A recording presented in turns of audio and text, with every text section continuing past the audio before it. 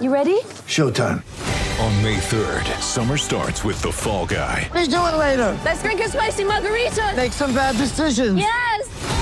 Audiences are falling in love with the most entertaining film of the year. Fall Guy. Fall Guy? Fall Guy. That's what the poster said. See Ryan Gosling and Emily Blunt in the movie critics say exists to make you happy. Trying to make it out? Nope. Because I don't either. It's not what I'm into right now. What are you into? Talking. Yeah. The Fall Guy. Only in theaters May 3rd. Rated PG-13.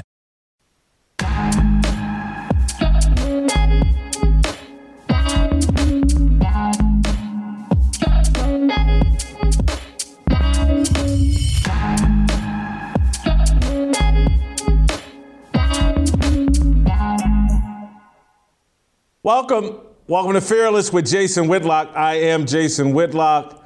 I am your host. Happy Tuesday to you and yours. Happy day after Monday. We're rolling towards the weekend, and I've got an awesome show planned for us today. Delano Squires will be here to help me unpack my fire starter and to fan those flames. TJ Moe will be here to talk a little NFL football. Pete Carroll blames NFL owners for not wanting to hire people different than them, and that's what's got to change with minority hiring. We'll talk about that with TJ Moe. Shamika Michelle and Uncle Jimmy have questions for each other that are loosely based around dating and where we're at in this society as it relates to dating. I can't wait for that. But we're going to begin today's show with me trying to unpack an idea that, and Delano's waiting in the wings, and I'm going to get to him, and hopefully I'm going to get to him sooner than I think, but it may take me a little bit of time to unpack this, and I wish that my mono today, my fire starter today, is kind of unscripted. I'm going to try to tie all these ideas together just right here in my head. No help from a written column or a teleprompter. Let's see if I can do it. So I want to start here. Last night or 2 nights ago, they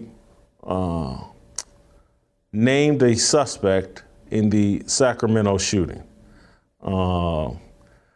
DeAndre Martin, I believe, is the guy's name, and his arrest or his he got arrested. They're not sure if he's a shooter, but they think he's involved. And initially, that's DeAndre or whatever his name is, Martin, one of the suspects. And initially over Twitter, people mistakenly Googled DeAndre and came up with a guy that looks kind of Russian or white. Looks like he's wearing one of those hats. I don't know if that's his hat or it's his hair. But initially over Twitter, people thought that was DeAndre Martin, and there was a celebration because the Sacramento shooter that killed several black people outside of a nightclub, I think there was some Latino people also killed, but there was a celebration because it was like, oh my God, the shooter's a white guy, and we can continue with our racial divided narrative, and Black Twitter can celebrate, and we got something to work with here. And then very quickly, people figured out, nah, that ain't DeAndre Martin. And they came up with the real DeAndre Martin. And then all of a sudden, the pendulum swung the other way. And just as I suspected, this is the typical gang activity that has plagued major cities across America for many years. And today, or earlier today, or late last night, a second suspect, DeAndre's brother, who goes by the name of Smiley Martin, he was arrested. And again, we don't know if he's a shooter, but he's involved. And anyway, to me, this pointed out part of the lunacy of social media and Twitter and the racial divide and the racial conversation of Twitter and this whole phenomenon that we started calling 8-10 years ago, Black Twitter. And what I call Black Twitter basically is the marketing arm of the Black KKK. And I have used the term the Black KKK for years. And I've talked about how the original KKK, white men in hoods that terrorized black communities, lynched black people, threatened them, bullied them with the threat of violence, called them the N-word repeatedly. That was their favorite pet word for black people. I have argued that the Black KKK has replaced the original KKK. And many of the KKK, they call themselves Bloods or Crips, Gangster Disciples. They call themselves gangster rappers. And now they call themselves Black Twitter. And that's like the marketing arm of the Black KKK. They defend, nothing to see here. Black KKK, they're dropping bodies all over America, black bodies all over America, Chicago, Baltimore, Sacramento, Indianapolis, Philadelphia, everywhere. The Black KKK just terrorizes communities. Their favorite word is the N-word. Often the last thing their victims hear before their death is, I smoked that N-word. And the N-word is, somehow this term of endearment and, but it's the favorite word of the people who are doing a lot of violence towards black people. And so I started using this term, I think in 2006, 2007, and it may have had something to do, if my memory serves me right, when Sean Taylor, the Washington Redskins football great, was killed in his home. I think that was the first time I used the term the Black KKK, saying that's who likely killed him. Some black dudes or gang members or whatever. And people lost their mind. And some people loved it.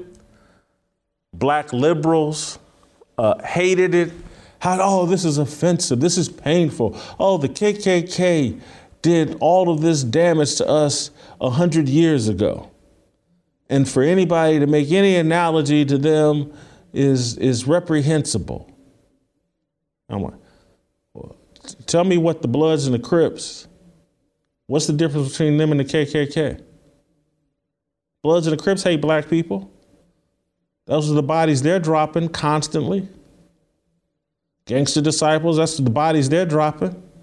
They're tossing the N-word around, doing damage to terrorizing black communities, have people living in fear. But they're black and that's special. And that's proximity crime. When these two brothers potentially participated in this deal out in Sacramento, that's because they're all in proximity to each other. It has no connection to their disrespect, lack of reverence, respect for black people, animus they may carry towards black people, indiscriminately violent towards black people. That's all proximity. It's just because they just all happen to be neighbors. Now, again, I'm not sure if these guys, half the people they dropped, there's a couple of women involved here, if they even knew them. This is a lack of respect for black people and a lack of respect for the sanctity of our lives. That's all it is. And so a lot of this, the protection of the Black KKK, is driven by Black Twitter and these social media apps.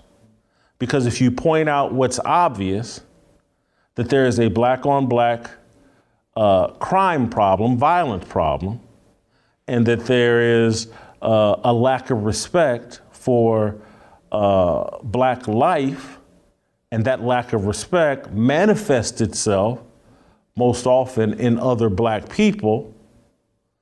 Oh, Twitter goes off on you're a sellout, you're racist, you don't want to talk about white people and white supremacy. I don't live in fear of the KKK. That's something my forefathers, ancestors lived in fear of. I don't. I don't live in fear of the Bloods and the Crips, but there's a far more likely chance of them doing harm to me than the Proud Boys or anybody else.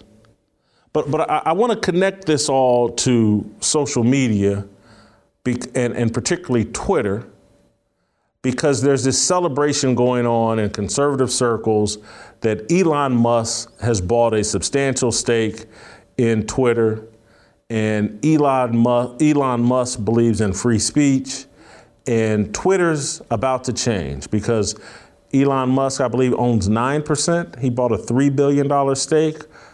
He's the biggest shareholder, I think, now in Twitter, and now he's maybe chairman of the board, or he's got some position on the board, a seat on the board, and Twitter's about to change. Elon Musk is going to change it. He is a believer in free speech. He's an independent thinker. And look, there's Twitter's employees upset that Elon Musk bought this large stake, and they're quitting, and they're upset, and Twitter's going to change, and things are going to be better. I don't buy any of that. And that's hats off to Elon Musk for buying Twitter. I wish him well, and I hope to be proven wrong with what I'm about to say. But I don't think Twitter is about to undergo some metamorphosis, some change that's going to have any impact on the problems we have going on in modern America today. Twitter has done its job.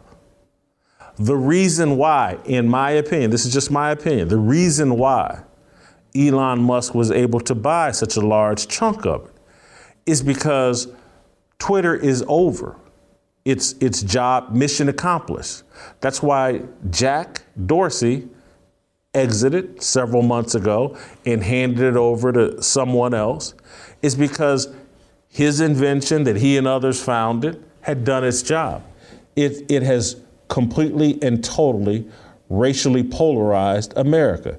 It has empowered the left. It has empowered and amplified the voices of the LGBTQ, the transphobic community. It has empowered and amplified and allowed the left to seize power in the places where it wanted to seize power. Twitter has no more to offer the far left. And Twitter isn't just like the N-word. Twitter's not going to be remade into something that actually is a force for good. You understand what I'm saying? Twitter has made, when's the last time Twitter has made a star? That's what Twitter used to be, the platform where people like Sean King were installed as influencers. People like DeRay McKesson from Black Lives Matter, Sean King from Black Lives Matter. Sean King got to pretend to be black on Twitter and built a platform on Twitter. Twitter doesn't do that anymore. Twitter doesn't make stars anymore. Twitter doesn't create influencers anymore. TikTok does. Instagram does. You guys have heard me reference Kevin Samuels. That dude has virtually no imprint on Twitter, but he's a mega star on YouTube and on Instagram. Kwame Brown from a few months ago. That's a total YouTube, Instagram phenomenon. Twitter does not make stars anymore. Its influence is over and dead, and Elon Musk isn't going to resuscitate it. Twitter created little satanic influencers like Sean King, DeRay McKesson, and others. And now those guys have gone off and started little charity groups and organizations. Twitter made the whole the three lesbians that founded Black Lives Matter. That was a Twitter hashtag. empowered them. They've all bought mansions now. They all sit on boards of charities. They all speak. They're all on the college campus speaking circuit. They all are demanding $10,000 to $20,000 to hear them speak on college campuses. Twitter's made all the stars that it's going to make. Twitter's dead. And now, Elon Musk has an opportunity, perhaps, change the name of Twitter, move it out of Silicon Valley, rebrand, do something completely different. But in terms of star making, Twitter has no, I'm sitting here right now. What's the last star that Twitter made? And the other thing I forgot to mention Twitter is was a vehicle for the matriarchy. People won't hear me correctly when I say this. They'll think I'm being jealous. They'll think envy is forcing this comment, but it's not. I'm just speaking facts. Take Twitter's support of Candace Owens' brand. That's intentional. Many other conservatives have been shadow banned, silenced, not allowed to grow. But somehow the strongest voice on Twitter, particularly on the racial lines, happens to be a black woman. This is the matriarchy. This is the diminishing of men and installing of women in places of influence and power. Twitter has done its job. It has I'm not taking a dump on Candace. No problem with her Brexit movement. No problem with her show on the Daily Wire. But she's not a leader.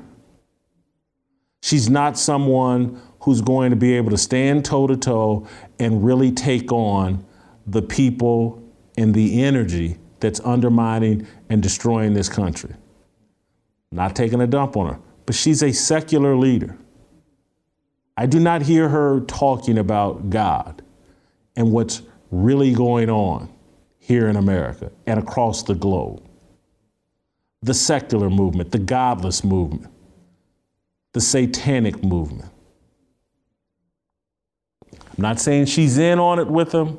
I'm not trying to take a dump on her. I'm trying to get you to understand what Twitter's job has been, what it's done, what it's accomplished. The emasculation of men in general, the particular emasculation of heterosexual Christian men in particular. That's the job of Twitter. It has done its job. Elon Musk isn't going to fix that. It has racially divided us. It has made us evaluate every criminal situation based on skin color. And it has made us believe that every criminal situation, George Floyd to Sacramento and the color of the shooters to Derek Chauvin and George Floyd, everything is judged through the lens of race. Elon Musk isn't going to change that. They have changed the culture. No different than I said, how did America go from being against gay marriage to being not just pro-gay marriage, but if you're not pro-gay marriage, you're an evil person? How did America flip on a dime like that? Because Twitter normalized that mentality and imposed that mentality. And a new Twitter, Elon Musk version of Twitter, not going to change that. Twitter has done the damage to this culture that it cannot fix. And so to some degree, I've been disappointed that Elon Musk, richest man, I think, on the planet, would take his money and use it to get involved with Twitter rather than creating his own thing. And again, I don't know much about Elon Musk. I really don't. And so maybe he's some fervent Christian man of faith that I'm unaware of. At this moment, I don't believe that to be true. And so bottom line, what I'm saying in terms of what really fixes our culture and what fixes America is a restoration of Christian, Judeo-Christian culture and values. And so I'm very suspicious. A lot of people very protective of Trump and Trump. I've never been one of those people. He doesn't bother me. I don't think he's as evil as the media makes him out to be. But I don't see Trump as some great supporter of Christian values. I don't see him as a leader that can fix what's wrong with America. He can perhaps put a finger in the dam that's broken.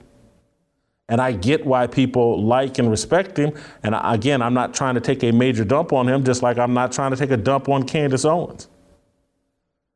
But unless people are talking about a spiritual rebirth, they're not talking about fixing America. They're talking about gaining power for the politics that they believe in. America has a spiritual rot that must be addressed. Twitter is the most secular place, the most secular environment, the most secular culture I have ever seen. And maybe I haven't looked around. They say Facebook is just as bad. I don't have Facebook.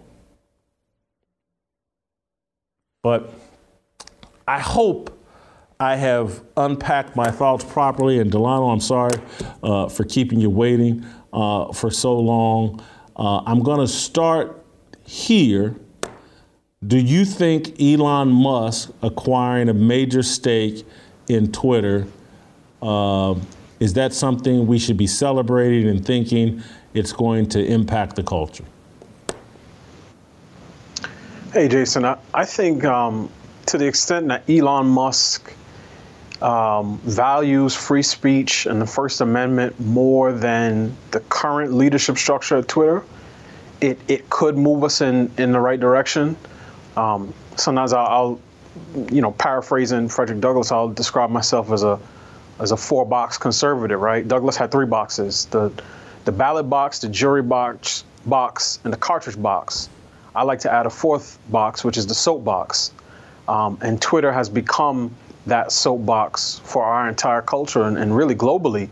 So if Elon Musk can use his influence as a shareholder of Twitter to truly democratize the public square on the platform, that could be something that ultimately helps push the culture forward. It could be one small move, but that in itself is important because, again, we saw before the 2020 election how the New York Post had a story spike that could have been seen as critical, of then candidate Joe Biden. And then I think within the last week or so, the Washington Post, the New York Times have all had to come back and say, yes, everything that the Post story said, we were able to verify, right? So it's clear that that was a move, a political move to crush dissent and free speech in the service of one particular candidate. And I think I've heard the current CEO of Twitter talk about, curating the space. They always use this fuzzy language, but really what it means is shutting down any type of conversation that we don't like. And obviously in 2020, that was political.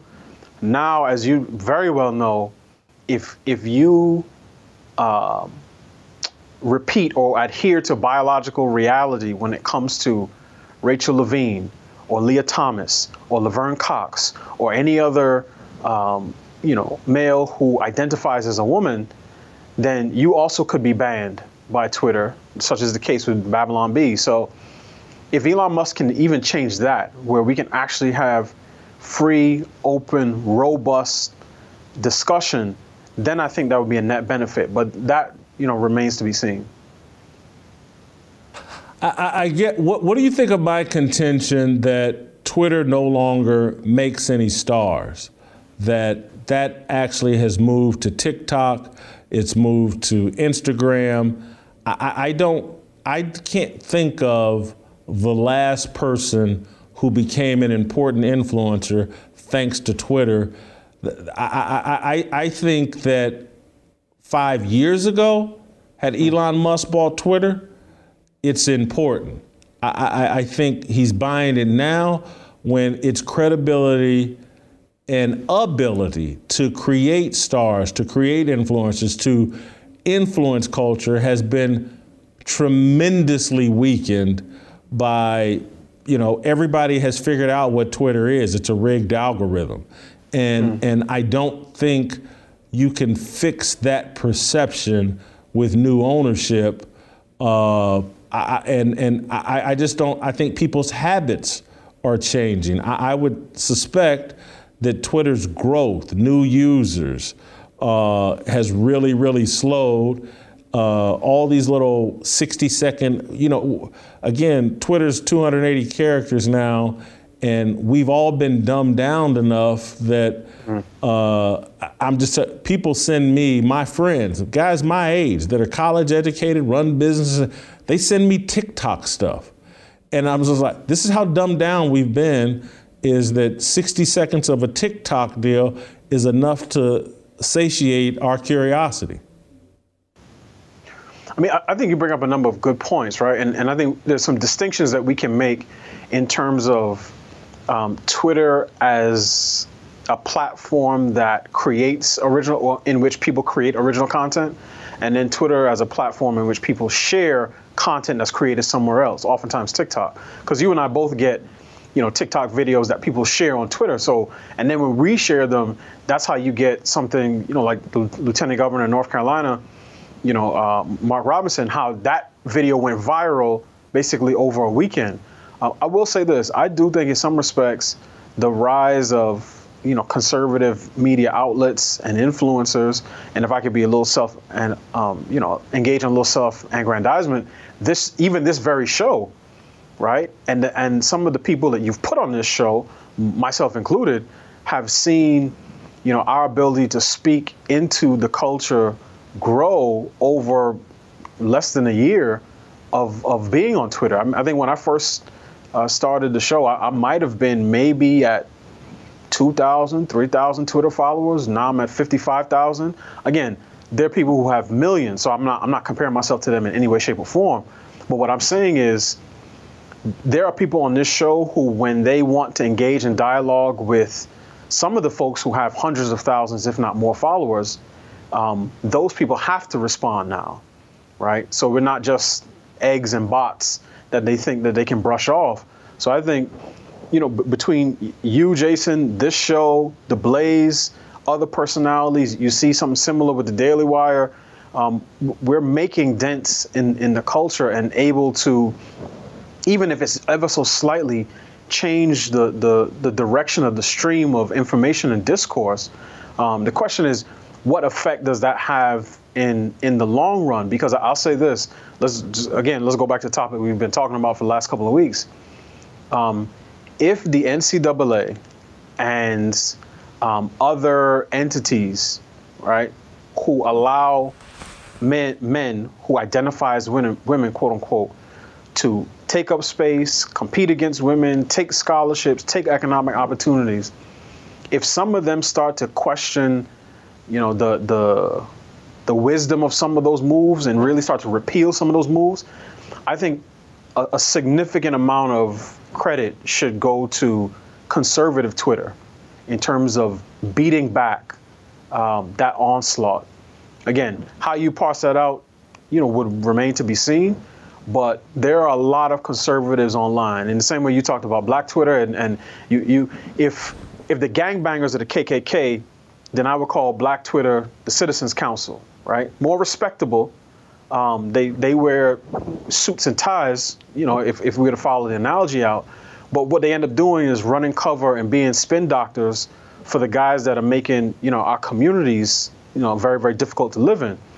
But conservative Twitter and even Christian Twitter is growing in its own influence. And you see people, some of whom are not even Christians. So I'm thinking of someone like James Lindsay, who is a self-identified atheist, who is making common cause with Christians who realize that some of the things that the left, is selling us are really taking us down the road of destruction. So I think the tool may still, and the platform may still be useful.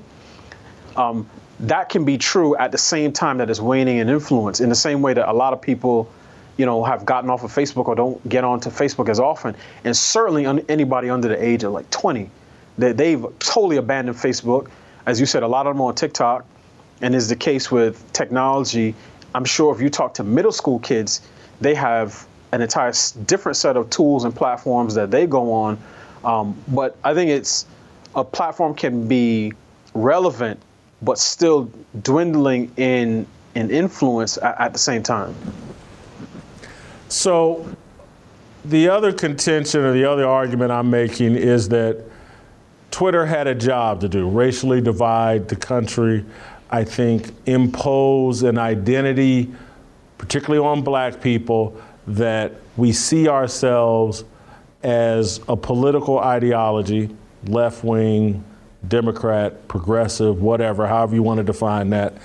And I think it's going to be difficult for us to untether ourselves from that brainwashing that our influencers, from LeBron James to Angela Rye to Roland Martin to all these guys have gathered up enough steam through Twitter to convince black people that the way to express your blackness is either by saying the N-word or by espousing every left-wing policy all the way down to LGBTQIA plus loyalty and allyship.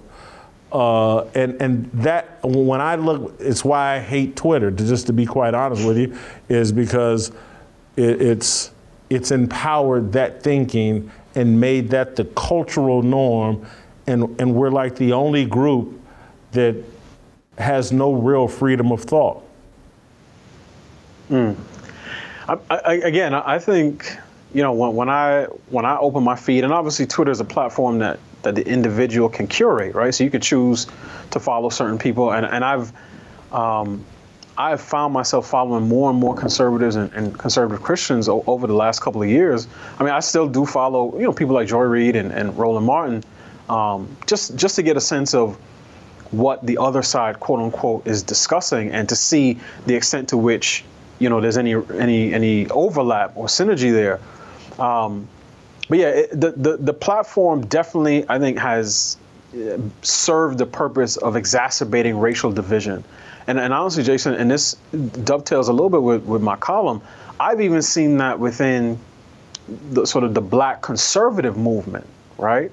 So, my piece is on reparations, and I've seen how that topic, even among black conservatives, has caused division between, people who will identify themselves as, ADOS, American Descendants of Slavery, or FBA, Foundational Black American, or Freedmen, whatever term they want to use, right? So black folk whose lineage and history goes back to the country's founding. And sometimes the rhetoric between those people and people like myself, right, the children or first or second generation Americans whose parents immigrated for a different country, it gets to the point where you ask yourself, it's like, wow, this is some sharp rhetoric, which I'm not opposed to, by the way. I think one of the beauties of Twitter is it is a platform where you can have, substantive disagreements, but anybody can notice when you go from, again, significant or substantive debate to invective and ad hominem and personal insult. So I think at times the platform can become divisive, and especially for people who don't tweet under their own identity. Actually, Jason, I was telling my wife, it was about a year ago this time, I had retweeted an article from, I think it was the Daily Mail, so out of the UK. It was talking about a program in Oakland that was going to provide, some monetary benefit but only to low-income black folks. So if you were a low-income white person in Oakland, you wouldn't be eligible. And I said something that I didn't even think it was controversial. Something to the effect of, these folks don't understand the doctrine of Dr. King or Karl Marx, because to them, a rich black person is more oppressed than a poor white person. Something to that effect. And Jason, I cannot tell you how many quote tweets and retweets I got with people calling me coon and sellout, and I got tap dancing Daffy Duck, and I got the dancing raccoon that went across and it was in some ways it sort of knocked me off my game, and it made me sort of put down Twitter for a day or two, because I was like, I wasn't prepared for that response, because I thought I was saying something that was obviously true, that if you want to hold together a large, multi-ethnic, multi-religious republic, then divvying up resources and spoils based on skin color is the worst way to do it. In the same way that people fall out in their own blood family over inheritance and money and land after, Big Mama or Pop dies, if you do that within a large country, you can have some really, serious, consequences. Some of them could lead to violence potentially. So I think the platform and the anonymity that it allows for some people, right, and the distance it allows, does create opportunities for people to be divisive in ways that they may not be if you were sitting across from somebody in person.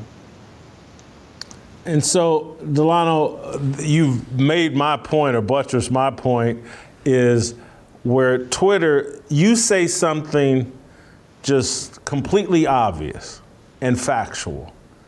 And Twitter is this funhouse mirror that takes what you said completely out of context, distorts it, and it has this algorithm and people that are, oh my God, Delano said something that doesn't anger white people, so it must be anti-black, and we must all gather around and act like he said something. And trust me, the people tweeting at you, whether it be Roland Martin or any of these, they know what you're saying is factual. And so this is my whole problem with Twitter. It promotes dishonesty. It promotes an assault on truth. That, to me, is an assault on God and a biblical worldview. And I don't think it can be fixed. And again, I'm not saying, hey, we should all abandon Twitter, but let's accept it for what it is. It's a tool of the devil to distort the truth and make people run from truth. I don't think Elon Musk, he's just a man, and he's an insanely rich man, which makes me even more skeptical. He's not going to fix that. It's funny, I meant to send you, and because I sent it to TJ Moe, I'm gonna send it to you this week. I watched a sermon this Sunday from Mike Todd, not your favorite minister, but man, he gave a heck of a sermon about the spirit of mammon and how it convinces man that he doesn't need God, that money can do what God does. And it's a heck of a sermon or whatever. And so that's like what my concern with Elon Musk is, and anybody that I don't hear occasionally, just talk about the importance of God, talk about the spiritual decay that we have going on in this country.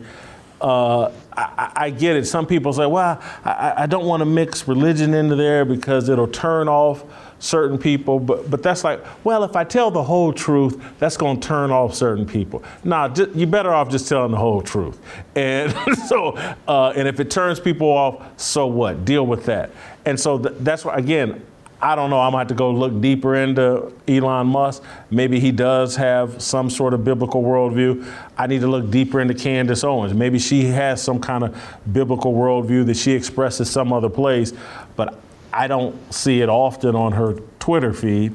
And that's because Twitter is a secular place, and these people have trained themselves to represent a secular worldview, and I'm just not interested in it because it won't work in terms of fixing the problems we have in this country.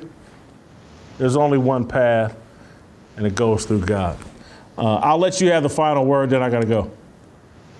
Okay, so I think you hit on something, and Jason, you sound like how a lot of kids like me, when the internet really got jumping off, their parents would say that internet is of the devil, right? Because they realize the types of things that their kids could be exposed to. But the same platforms that some people create and use for ill intent and for evil, godly, wise people can use for good. So to me, I think, you hit on a number of points, but one of them I really want to press home, which is, I think we as a society and culture have finally come to see the emptiness of sort of, Marxian thought around material goods and material wealth and civil order, peace, and prosperity.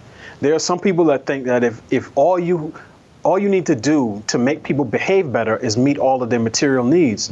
But what you tend to see in societies, and America is certainly one example, is some of the people who have the highest rates of suicide, engage in some of the most degenerate and self-destructive behavior, are people who have all types of resources, right? So what we're seeing as a culture is a civilizational collapse because we simultaneously have no center and no guardrails.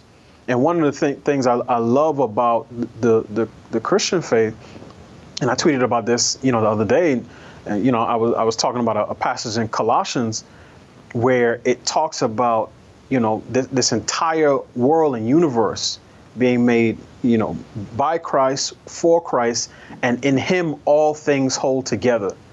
So the scripture is painting a picture of the perfect center, immovable, solid, not changing with different winds of culture, right? Not changing from one election cycle to the next.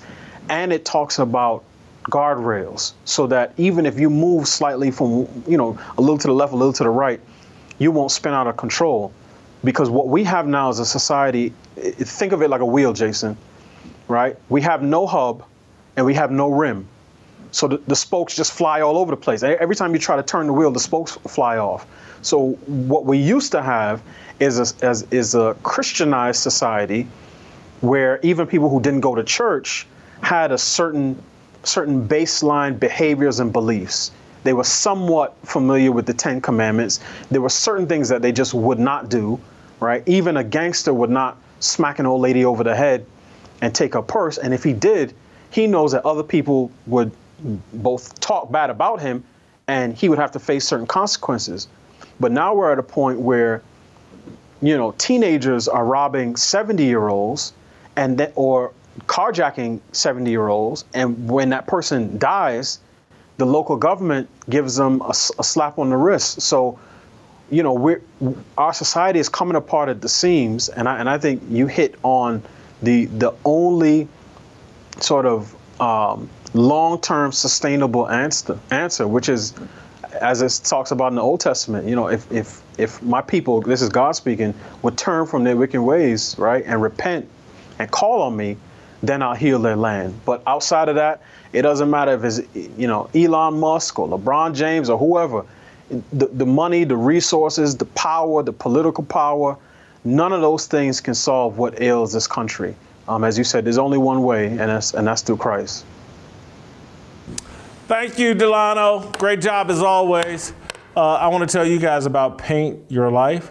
Now that COVID is winding down and you can take vacations again, you're going to be taking a lot of pictures.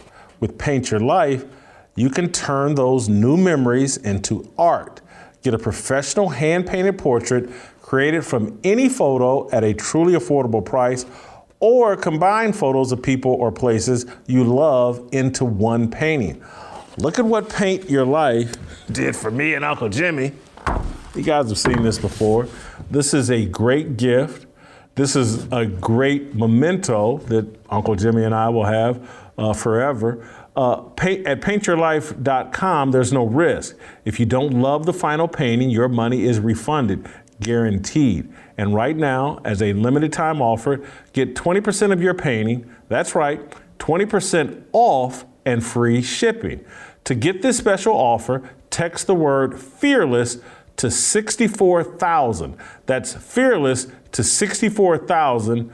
Message and data rates may apply. Terms apply and are available at paintyourlife.com/terms. Again, text fearless to 64,000. Paint your life. Celebrate the moments that matter the most. Get yourself a personal gift with a personal touch. Don't give people gifts that, they're going to throw away or re-gift or whatever. You can't re-gift this. Who's Uncle Jimmy going to give this to? Got to keep it for himself. All right, TJ Moe. Next.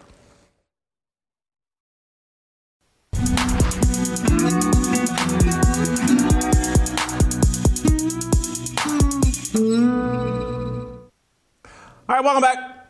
We're going to roll out to Missouri and bring in TJ Moe and talk some NFL National Football League with TJ.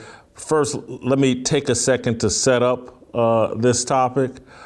Pete Carroll, the head coach, longtime head coach of the Seattle Seahawks, at the owners' meeting, not in front of the owners, but in front of head coaches and general managers. ESPN is reporting that Pete Carroll snapped on the owners about over minority hiring of coaches. And so I want to read some of this just to give you a little context and setup before we bring in TJ and before I start firing off my opinions. Seattle Seahawks coach Pete Carroll called out NFL owners during the league's meetings last week in Florida, saying the hiring of minority candidates won't improve until owners accept that there are candidates out there different than themselves, a source told ESPN's Adam Schefter on Monday. Then they quote from a source, "He just went off," a source told Schefter. He was saying you can do anything, but until owners get to know these candidates before the actual interviews and understand that they have to hire people who are different than them, it's not going to really change. So this is Pete Carroll virtue signaling in a meeting with coaches and general managers. And, basically, it ain't me, guys. It's the owners. It's not us. It's not the general managers and us head coaches. It's the owners. They're the bad guys. And there have been some owners push back and say, hey, man, who you head coaches develop on your staff a lot of times determine who we hire as head coaches. And so Pete Carroll, I don't believe, and again, the NFL has this craze now because they're paying quarterbacks so much money. They want head coaches who have a relationship with the quarterback and can be instrumental in the development of quarterbacks. And so guess what? Pete Carroll, despite all his years as a head coach, he hasn't hired a black offensive coordinator. He hasn't developed a black offensive coordinator. He's had some black defensive coordinators. I can remember Ken Norton Jr. being one of them, but nothing on the offensive side. And I want just let's remove the racial element from this, because clearly I think Pete Carroll's been out in Seattle too long. He's bringing his Seattle values and wokeness to these meetings, and he may be the source that Adam Schefter is quoting here, or his agent may be the source. As Pete Carroll shores up his resume, because again, with Russell Wilson gone and no prospects of finding a replacement quarterback as good as Russell Wilson, Pete Carroll's in his 70s. He's at the end of his coaching career. He's not going to be doing a lot of winning at this level they were doing with Russell Wilson. And so it doesn't shock me that he now is going over the top with the wokeness based on geography. He works for the Seattle Seahawks. Seattle's one of the wokest, most liberal cities in all of America, but also based on where his career is at. He's not going to be known for winning over these next 2 or 3 years, likely. He wants to be known as the white coach that fought for opportunities for black coaches. He wants to be the guy. I'm the guy, and I fully expect he'll be the guy that brings in Colin Kaepernick after Kaepernick has been out of the league for 5 or 6 years. Nothing Pete Carroll does over the next 2 or 3 years will have anything to do with winning. It will have everything to do with brand building for Pete Carroll. And that's what he's doing here. And he's just dead wrong. And I'll say this. I think NFL owners have proven they'll hire anybody to help them win football games. They'll go out and get Greg Hardy after he was involved in a domestic violence issue, and they'll pay him a lot of money and put him on the field. The Cleveland Browns just mortgaged their entire future, traded away virtually everything to get Deshaun Watson, who has 22 sexual allegations hanging over his head. Deshaun Watson is black. The Cleveland Browns just pulled off a Herschel Walker type trade to go out and get Deshaun Watson despite 22 allegations of sexual misconduct, sexual assault, sexual harassment hanging over his head. That's Jimmy Haslam. And maybe he's racist. Maybe he's a flaming bigot and just gave Deshaun Watson the richest contract per year, I think, in NFL history. Jimmy Haslam, all in on a black quarterback with all this hanging over his head, made him the highest paid NFL employee, maybe with the exception of Roger Goodell, or maybe even more than Roger Goodell. But he's a bigot, and all these other NFL owners are bigots as well, because they just don't want to hire people different than them. And this whole narrative that they have to is a joke. And I'm not talking about race there, because I don't think these owners, I don't think there's any proof, given the makeup of NFL rosters in 2022, I don't think there's any substantial, credible proof that they care what color the employees are that help them win football games. There's no proof. You can't argue it based off of who they're paying and the amount they're paying. And so what Pete Carroll is arguing is, hey, you got to hire people who think differently than you. And no, you don't. Not in America. And we see it. Do you think MSNBC is out hiring people who think differently than them? Do you think CNN is out hiring people who think differently than them? Do you think my father, who ran a small tavern in the inner city of Indianapolis for 40, 50 years, do you think he was out hunting for employees who thought differently than him? Oh, you know what? I need the person who manages my club and counts the money when I'm not there. You know what? I need him to think differently than me. I got to get comfortable with that. That's not what my father did. His brother was his manager and number 2 man, my uncle, Kenneth. He got someone who thought like him, who reflected his values. Anybody that's ever run a business and had to hire leaderships, positions, they tend to go out and get people who reflect their values and think like them. And so here's where the mistake black football coaches have made, black people have made, black people seeking leadership positions have made, is we have allowed the perception of us to be defined by white liberals and their Democratic Party. And again, Joe Biden, if you ain't black, if you ain't voting for me, we've allowed that to define us. And we've also allowed our brand to be, we're victims. And that we really don't like America. And that America has been completely unfair to us. And oh my God, put me on a cross. I'm Jesus. I'm a victim here. That's not the mentality of leadership.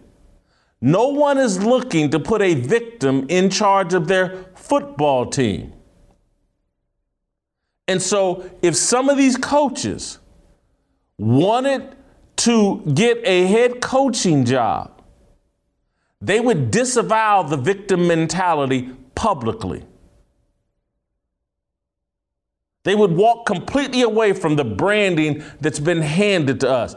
Because trust me, there aren't billionaires of any color looking for people who see themselves as victims. Hey, that's my leader. That's who I want addressing my football team. A guy who thinks he and all the other black millionaires in this locker room are victims. See, Pete Carroll doesn't think of himself as a victim. And he's not man enough to tell these coaches, you better not think of yourself as a victim either. I don't care what happened 150 years ago. Bad stuff happened to everybody 150, 200 years ago. Last week,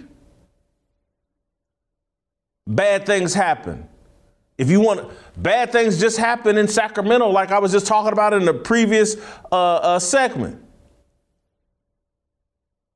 But this whole belief that, oh yeah, NFL owners, with your $1 billion, you need to pay somebody $5 or $6 million to lead your football team who thinks you're racist, who thinks America's evil, who thinks Colin Kaepernick is a hero, and who thinks all black people are victims. Yeah, that's who you need to install as your leader.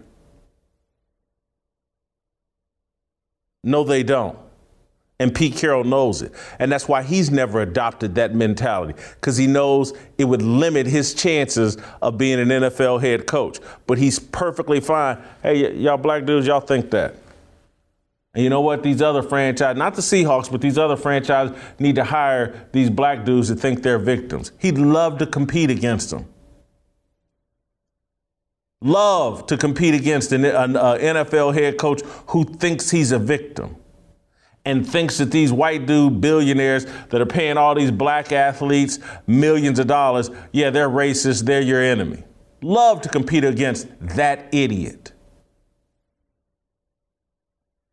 So that's my take on this. TJ, welcome back to the show.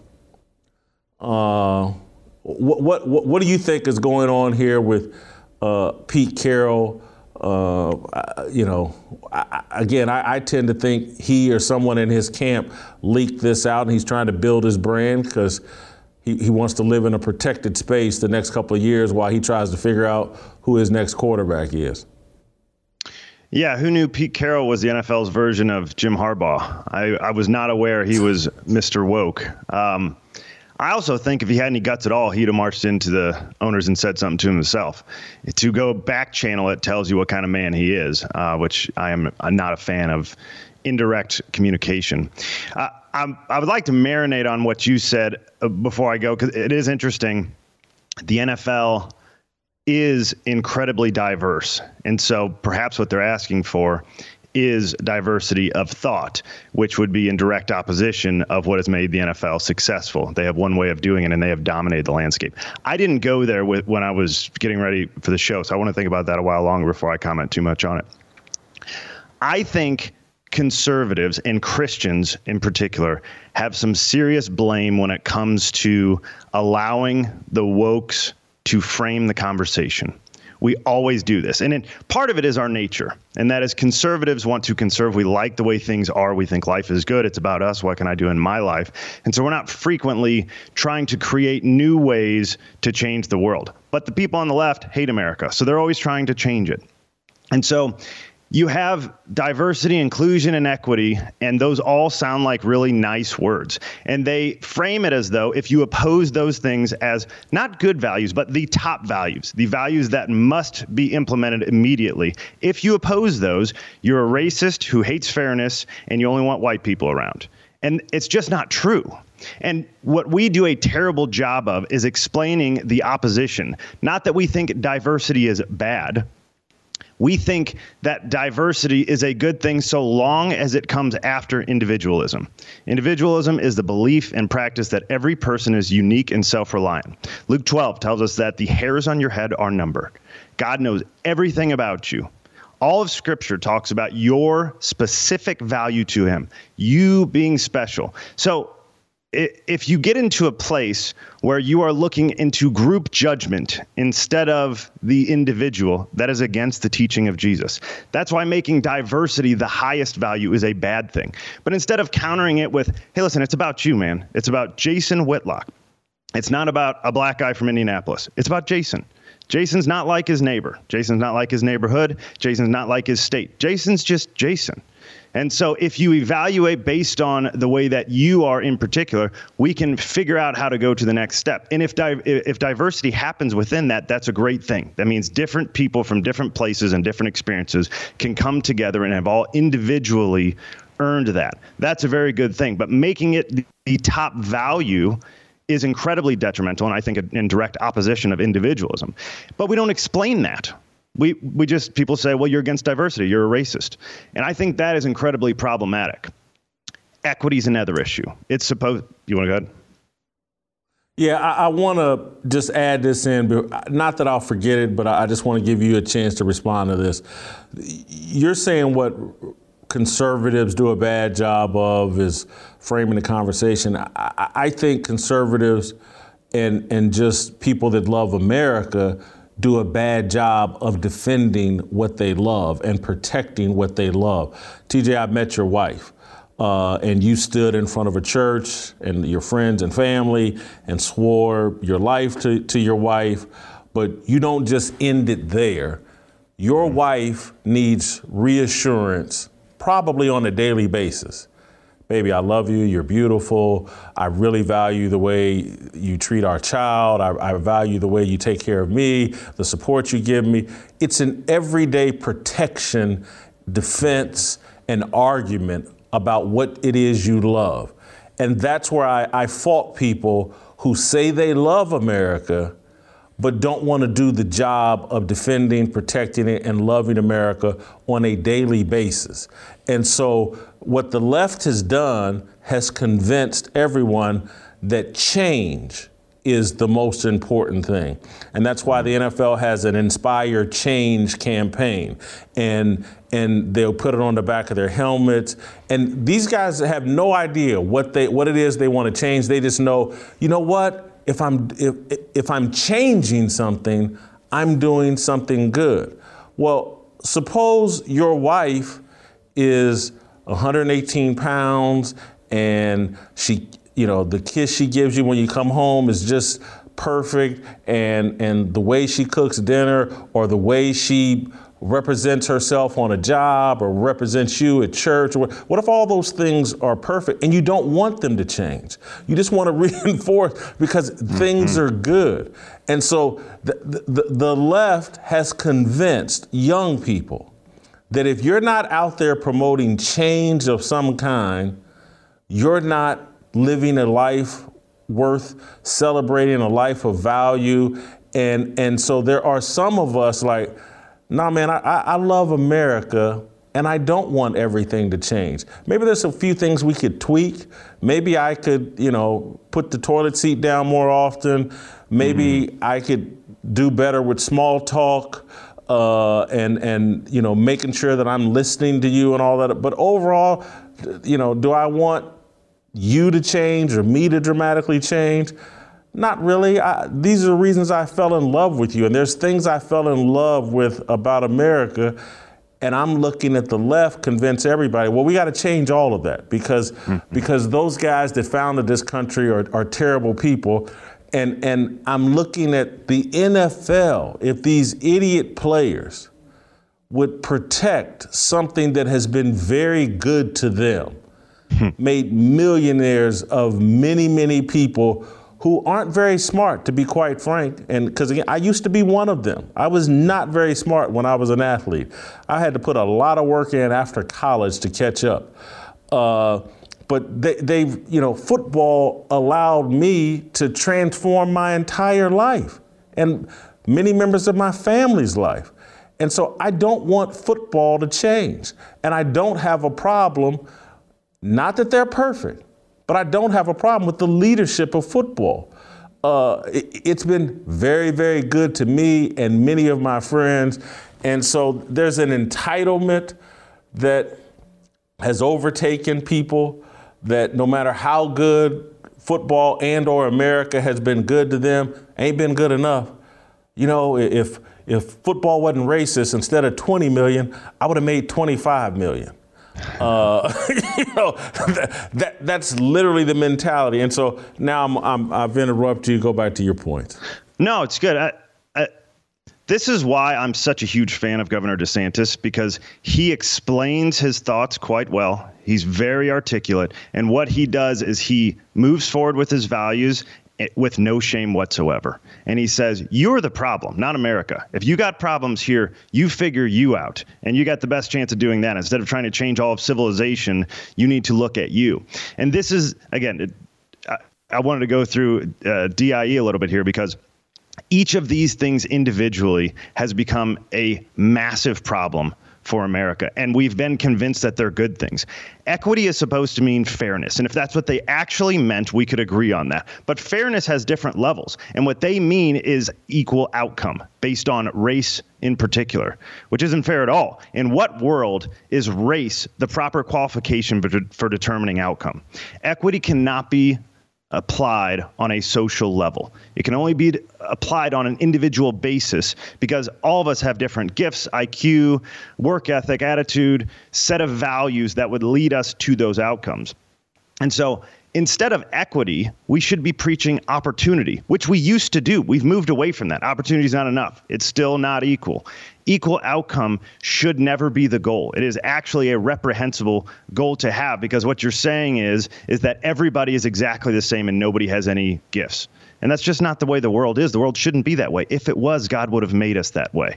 Everybody has their own gift and thing to offer in different places. So that, to me, we've not explained that. We've not explained that, hey, instead of mandating the opportunity, mandating the equal outcome, let's figure out where the deficiencies are, if it happens to be in an individual or an entire group, and help improve the deficiencies so that they can have the outcome that they desire, if they're willing to work for it. Not mandating the outcome because people can't figure it out. That is a problem. And we haven't been able to explain that. We just go along with, well, that's equity. Equity is good. And you saw how the left did it. They went from equality to equity really quick. And the word sounds a lot alike. So nice little sleight of hand. But equity is nothing like equality. Equality, we talk about opportunity, but equity is all about outcome. And that is incredibly problematic. The last one is inclusion. And we've talked a little bit about this, but I thought more about it since the Will Smith thing. Inclusion is a word we all used on the playground, and it was like what your teachers told you to do. Hey, make sure you include those kids. Don't leave them out of tag. And so we've all sort of been programmed to think that inclusion is a good thing. But the real value in the world is in exclusivity. Will Smith's marriage is inclusive. How's that working out for him? You and Steve Kim talked about the NFL Hall of Fame several weeks ago. It's becoming too inclusive. It was once inarguably the very best of the best. Now it's so watered down, it's too inclusive. In fact, the exclusivity is what gave it its value in the first place. Christians should believe in exclusivity more than any other group of people in the world. It is the basis of our faith. John 14:6 says, I am the way, the truth, and the life. No one comes to the Father except through me. Pretty exclusive. Christianity in that way is definitionally exclusive. There's no way to do it. You and Jesus, that's all you got. So to go back to my start here, I think guys like Pete Carroll, who, look, maybe he spent too much time in Seattle. You know, he was in LA before that. He may be Mr. Woke, and that's fine. But if all of us did a better job actually explaining our values and not just saying, hey, we can't just value diversity as the highest value. That's crazy. Hey, everything can't be an equal outcome. Hey, exclusivity is a pretty good thing. We don't explain anything. Instead of diversity, equity, and inclusion, we should be looking at individualism, opportunity, and exclusivity. But we don't explain it worth a crap. So we play all of our time on defense. And if you play a game and you can only trot your defense out there, you're never going to win. I want to be careful here because it was years ago, but I was very good friends with James Hasty, very good cornerback for the Kansas City Chiefs, and before that the New York Jets. James Hasty hated Pete Carroll. It's part of the reason he left New York. He thought Pete Carroll I'm not speaking out of school. Someone can call James Hasty, and if he denies it, me and James Hasty can get on the phone and we can talk it out. But he swore up and down Pete Carroll was a racist. And I would be like, James, man, perhaps there's another explanation, blah, blah, blah. I was very like, I hear you, James, but, maybe he made decisions for X, Y, and Z reasons, blah, blah, blah. But to see this guy who just as vulnerable based on his hiring record, you'll never convince me, because again, I know James Hasty and I know what he thought his experience was with the New York Jets. As long as he's coached in the NFL, as long as he coached at USC, there are people that will say very negative things about Pete Carroll along racial lines. And for him, at this late date in his career, now he's wagging a finger at NFL ownership and grandstanding because there's no one in that room. I mean, I wish to God I had been in that room because I would have told the dude, and I'm sorry, it wouldn't have been very Christian, but STFU. I would have told him that. Cut out all this BS, man. I don't know if Adam Schefter's on hotline, speed dial or whatever, who you gonna put this out on Twitter, who in Seattle is forcing you to do this. Again, I've tried to explain to people that this whole social media tech thing and the internet has erased everybody's secrets. There's a file on all of us. And when I hear guys like Pete Carroll do this kind of grandstanding, I just go, boy, I'd love to see his internet search engine and what websites he's been on, because trust me, they know it and they're holding it over his head. They've read all his emails, his texts, the whole nine, and someone's put a gun to his head and forcing him to say these things. I've seen this play out in real life with bosses I've had and the dirt that Deadspin or someone had on them, and Deadspin would put a gun to their heads and you better do Whitlock this way or that way. We're just living in a time where when it comes to race and it just comes to honest public discourse, there's virtually none of it. There's just people doing whatever they can to survive and protect their brand and keep collecting that check. And like I said, with what's going on in Seattle, with Russell Wilson out of there, Pete Carroll knows, I ain't gonna be winning for the next couple of years. Let me live in this protected space where all the black media is looking out for me and championing me, and Pete Carroll's a champion for racial justice, and then all the scared white journalists are afraid to touch him because he's a champion for social justice. This would have been great if Pete Carroll at that meeting was like, and you know what? I just hired so-and-so to be my offensive coordinator, and I'm going to groom him to replace me as the head coach. That has some value. Sitting there wagging a finger at NFL owners that have created more black millionaires than any other industry in the history of America. It's a joke. It's embarrassing. TJ, I got to keep it moving. You can have the final thought. It was probably a little bit longer than the time you got. We can take your time. Go ahead. Go ahead. Thank you. How they've done this, and this is the wokes in general, but it's infiltrated everything, is their systemic racism claim, because it's an unfalsifiable argument that racism can only go one direction.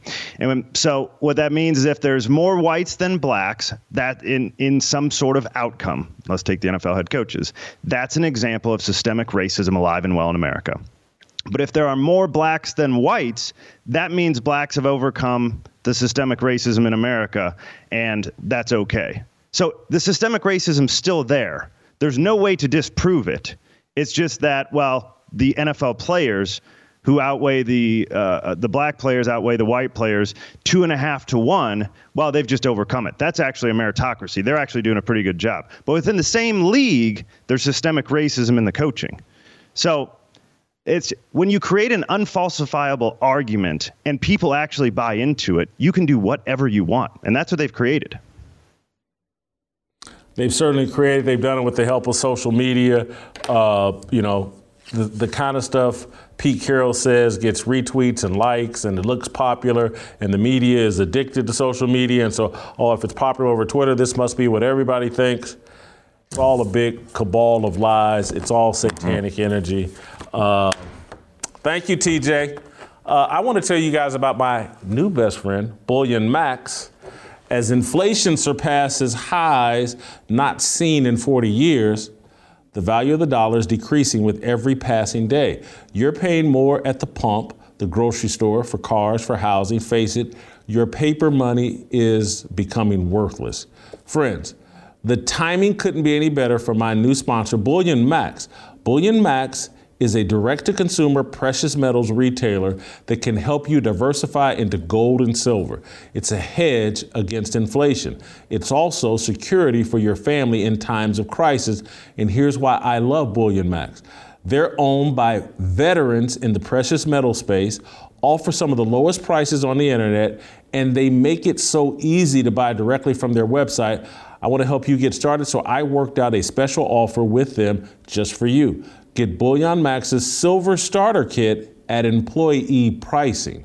Just go to bullionmax.com/Jason. This kit includes 5 of the most desirable silver products to invest in, including a silver American Eagle and a silver Australian Kangaroo. This offer is limited to just 1 per household, so get yours now. Go to bullionmax.com/Jason right now. I screwed up because I meant to bring in the gold coin I bought last week from Bullion Max. And the process was so simple, and it fits my worldview and belief in, like, hey, we're in the most chaotic time in our lifetime. And this out of control inflation, my lack of complete trust with the big banks, I just want to invest in something I can hold in my hand, I can keep in a safe place that I know will retain its value, gold and silver. And so this isn't something I'm suggesting to you. This is something I'm doing as well, and I want us to do it together. Again, this is about the Fearless Army mentality and mindset. We want to be self-sufficient. We want to be prepared in this time of chaos and uncertainty. Nothing better than having a piece of gold or silver that you own, or several pieces. I'm going to build out an entire collection. These are great gifts for my nieces and nephews. It's great comfort for me to have these things. Later this week, when I circle back to Bullion Max, I will have my gold coin that I just purchased last week here with me. I'll probably have a second piece as well. But this is something we can do together to protect ourselves. Bullion Max, BULLION Max, MAX.com/Jason. All right, Shamika and Uncle Jimmy, next.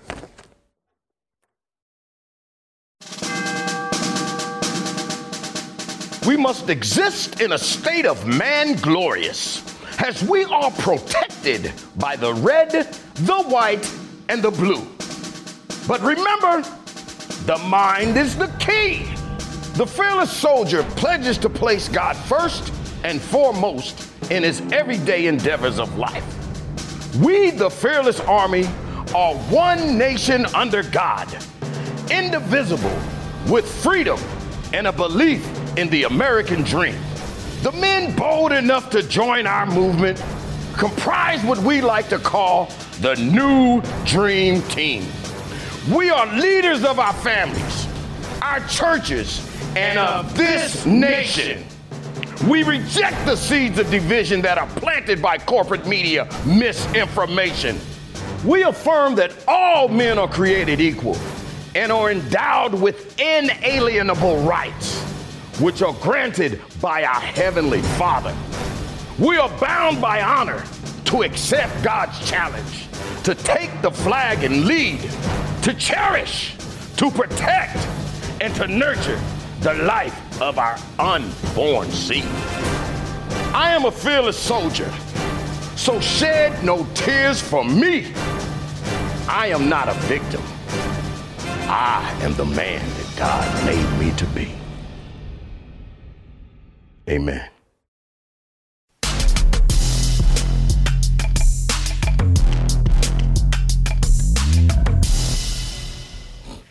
All right, welcome back. Time for my favorite part of the show. Get some Shamoke up in here, some Shamika Shamoke. What? How the hell you gonna let Shamika take my favorite segment, which is me? You said it's me. Now all of a sudden, oh no, I had to get that to Shamika. Well, look, we got the best of both worlds. You said you wanted Shamika on because you told me this story this weekend about you and your granddaughter, and you wanted to run it by Shamika. So, Shamika, Uncle Jimmy has a question for you before you ask Uncle Jimmy a question. Okay. I'm going to tell you a story, Miss Mika. First of all, how are you? You look as lovely as ever. I would bring you an apple. You're looking like a school teacher. But anyway, I'm going to tell you a little story, Miss Mika. I was in Kansas City last weekend. And anyway, this past weekend, my granddaughter went out to prom/winter formal. My 16-year-old granddaughter, she went to a prom. There she is right there. Look at that. Went to a prom/winter formal with her boyfriend. What's he doing with his hair? What boys do with their hair, Jason? That's what kids do with their hair. You got to stop acting so old. That's how kids wear their hair. Stop it. Go ahead. Furthermore, let me say this, because he's a good little kid. Honest to goodness, he's a good kid. His mama's a school teacher. I've been knowing the kid since he's been in kindergarten. He's a good kid. Okay, nonetheless, so I was good with her even going with this kid because I knew who the kid was.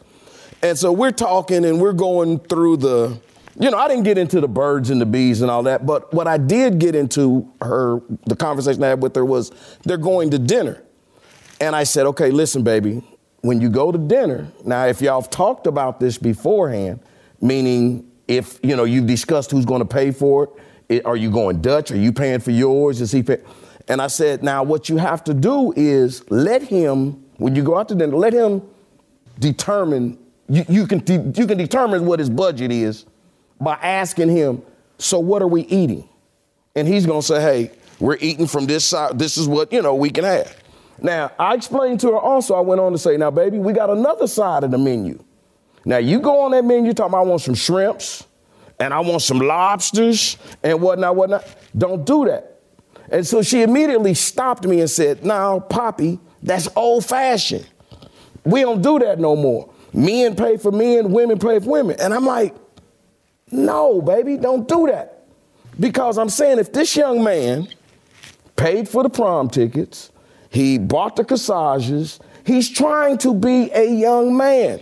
Let him be a young man. If you find out that he's a little strapped for money, then you can step in, because I'm going to make sure she's got money.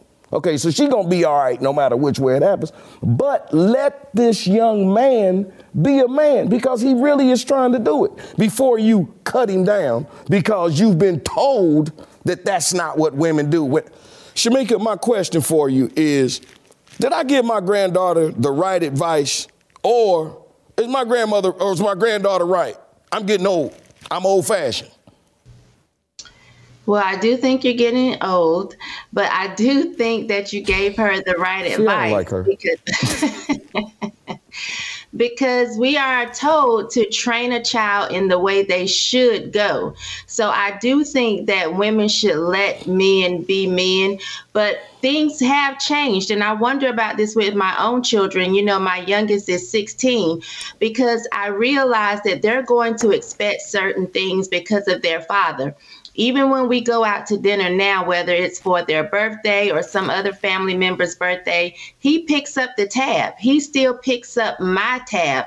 And so I worry if we're teaching them wrong and if they're going to get out here with the way that things have changed, you know, because we are considered old fashioned, and be surprised and be shocked and be disappointed.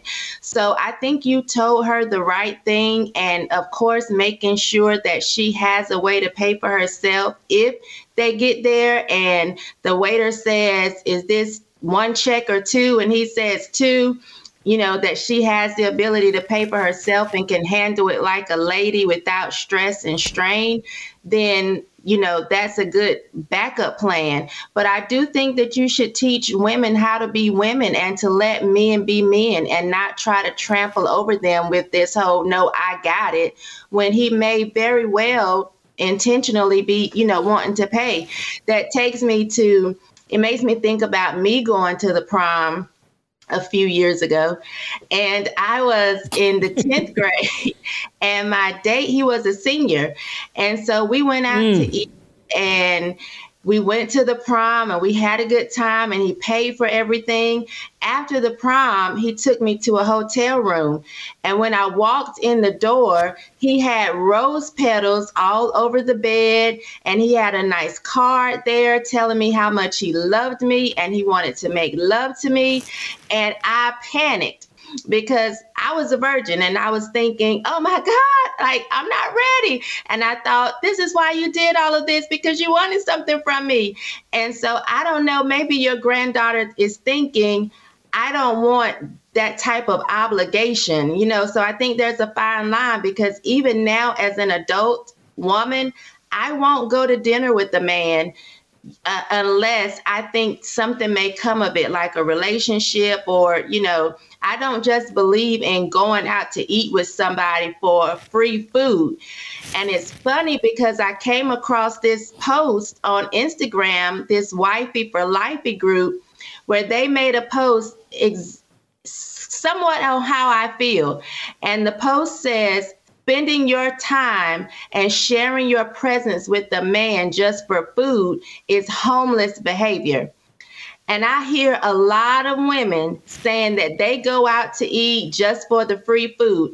I don't do that, one, because of the obligation, and two, because I do not believe you should treat a man that way. His time and his money is precious, and it's unfair to do that knowing nothing will ever come from it, not even a friendship. Like, why would you do that? And so, you know, unless you want to step in, this kind of brings me to my question for you, Uncle Jimmy, but I'm going to pause in case, you know. No, go ahead. I may have a comment at the end, because what I'm going to say is inappropriate. I'm going to say it now. Okay. And I'm apologizing to your grandbaby, Uncle Jimmy, and her date. But, you know, when they go into the same beauty salon house, instead of one going to the barber shop and one going to the beauty shop, that's my issue. And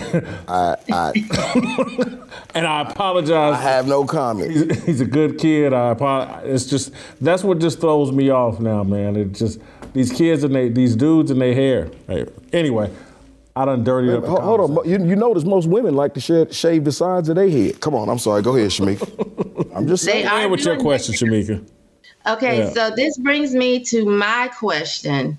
As an adult woman, I've had men offer to fly me to see them. Different states, but not just the states, as far as Australia, Egypt, come out here and see me. And then they always say, you know, nothing has to happen. We can just, you know, we can stay together, but this isn't an obligation for sex.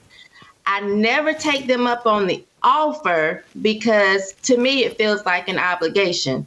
And so I have the question to Uncle Jimmy, can a man and a woman stay in the same room, sleep in the same bed, lay beside each other with no expectation of sex, especially when you've flown her out there to see you? Let me answer first, Jim, while you collect your thoughts. I think it can happen depending on the man's age and the status of his Viagra prescription. If he depending on his age and no Viagra, yes, it can happen. It can be a totally platonic situation. Other than that, no. I agree with both of you completely. Shamika, I think that if it's two adults, two evenly minded adults, yes, you can do it. And if y'all have agreed upon the fact, why can't you? I mean, wait a minute, in the movie, what was that movie, Waiting to Exhale? Remember with Angela Bassett? Didn't her and Wesley Snipes, everybody thought that Wesley was gonna knock her back out? What'd they do? They laid there and spooned. So come on, y'all, ain't that what y'all said y'all wanted? Yeah, but that's the movie, Uncle Jimmy. In the book, that's not what happened. In the book, he went all the way. And I just feel that spoon and he brought a fork out. Right. I just don't see the purpose in that. Like, what is the point? You can do it, but why? Like, why do we play these type of games as adults? If I'm not gonna play that game if I can't grab your joystick. So I just wanted, we shouldn't put ourselves in those types of positions, I feel, as adults. Yeah, I tend to agree. I'm gonna just let it go with that. Since she's reaching up grabbing joysticks, I have no comments. You know what? It's a very rare segment where me and Shamika have been more inappropriate than you. I'm very proud of you, Jim. I made a fork joke, she made a joystick joke, and you stayed clean. Good job, Jim. Good job. Thank you, Shamika. I'm gonna go before. I'm trying to get to heaven. Come on, man. You and Shamika ain't taking me nowhere, man. I'm trying to get out of here without saying more. Stop. You know what, though? I'm just sitting here thinking. But I just came up with a situation. Okay. Yeah, you just thought of one. I just thought of one where I took a girl to Chicago. Okay. And we went with misunderstood expectations. Okay. And I remember that. And so I'm just gonna leave it there. What about that time when you took that girl to the ESPYs? And she left with somebody else? No, she got sent home.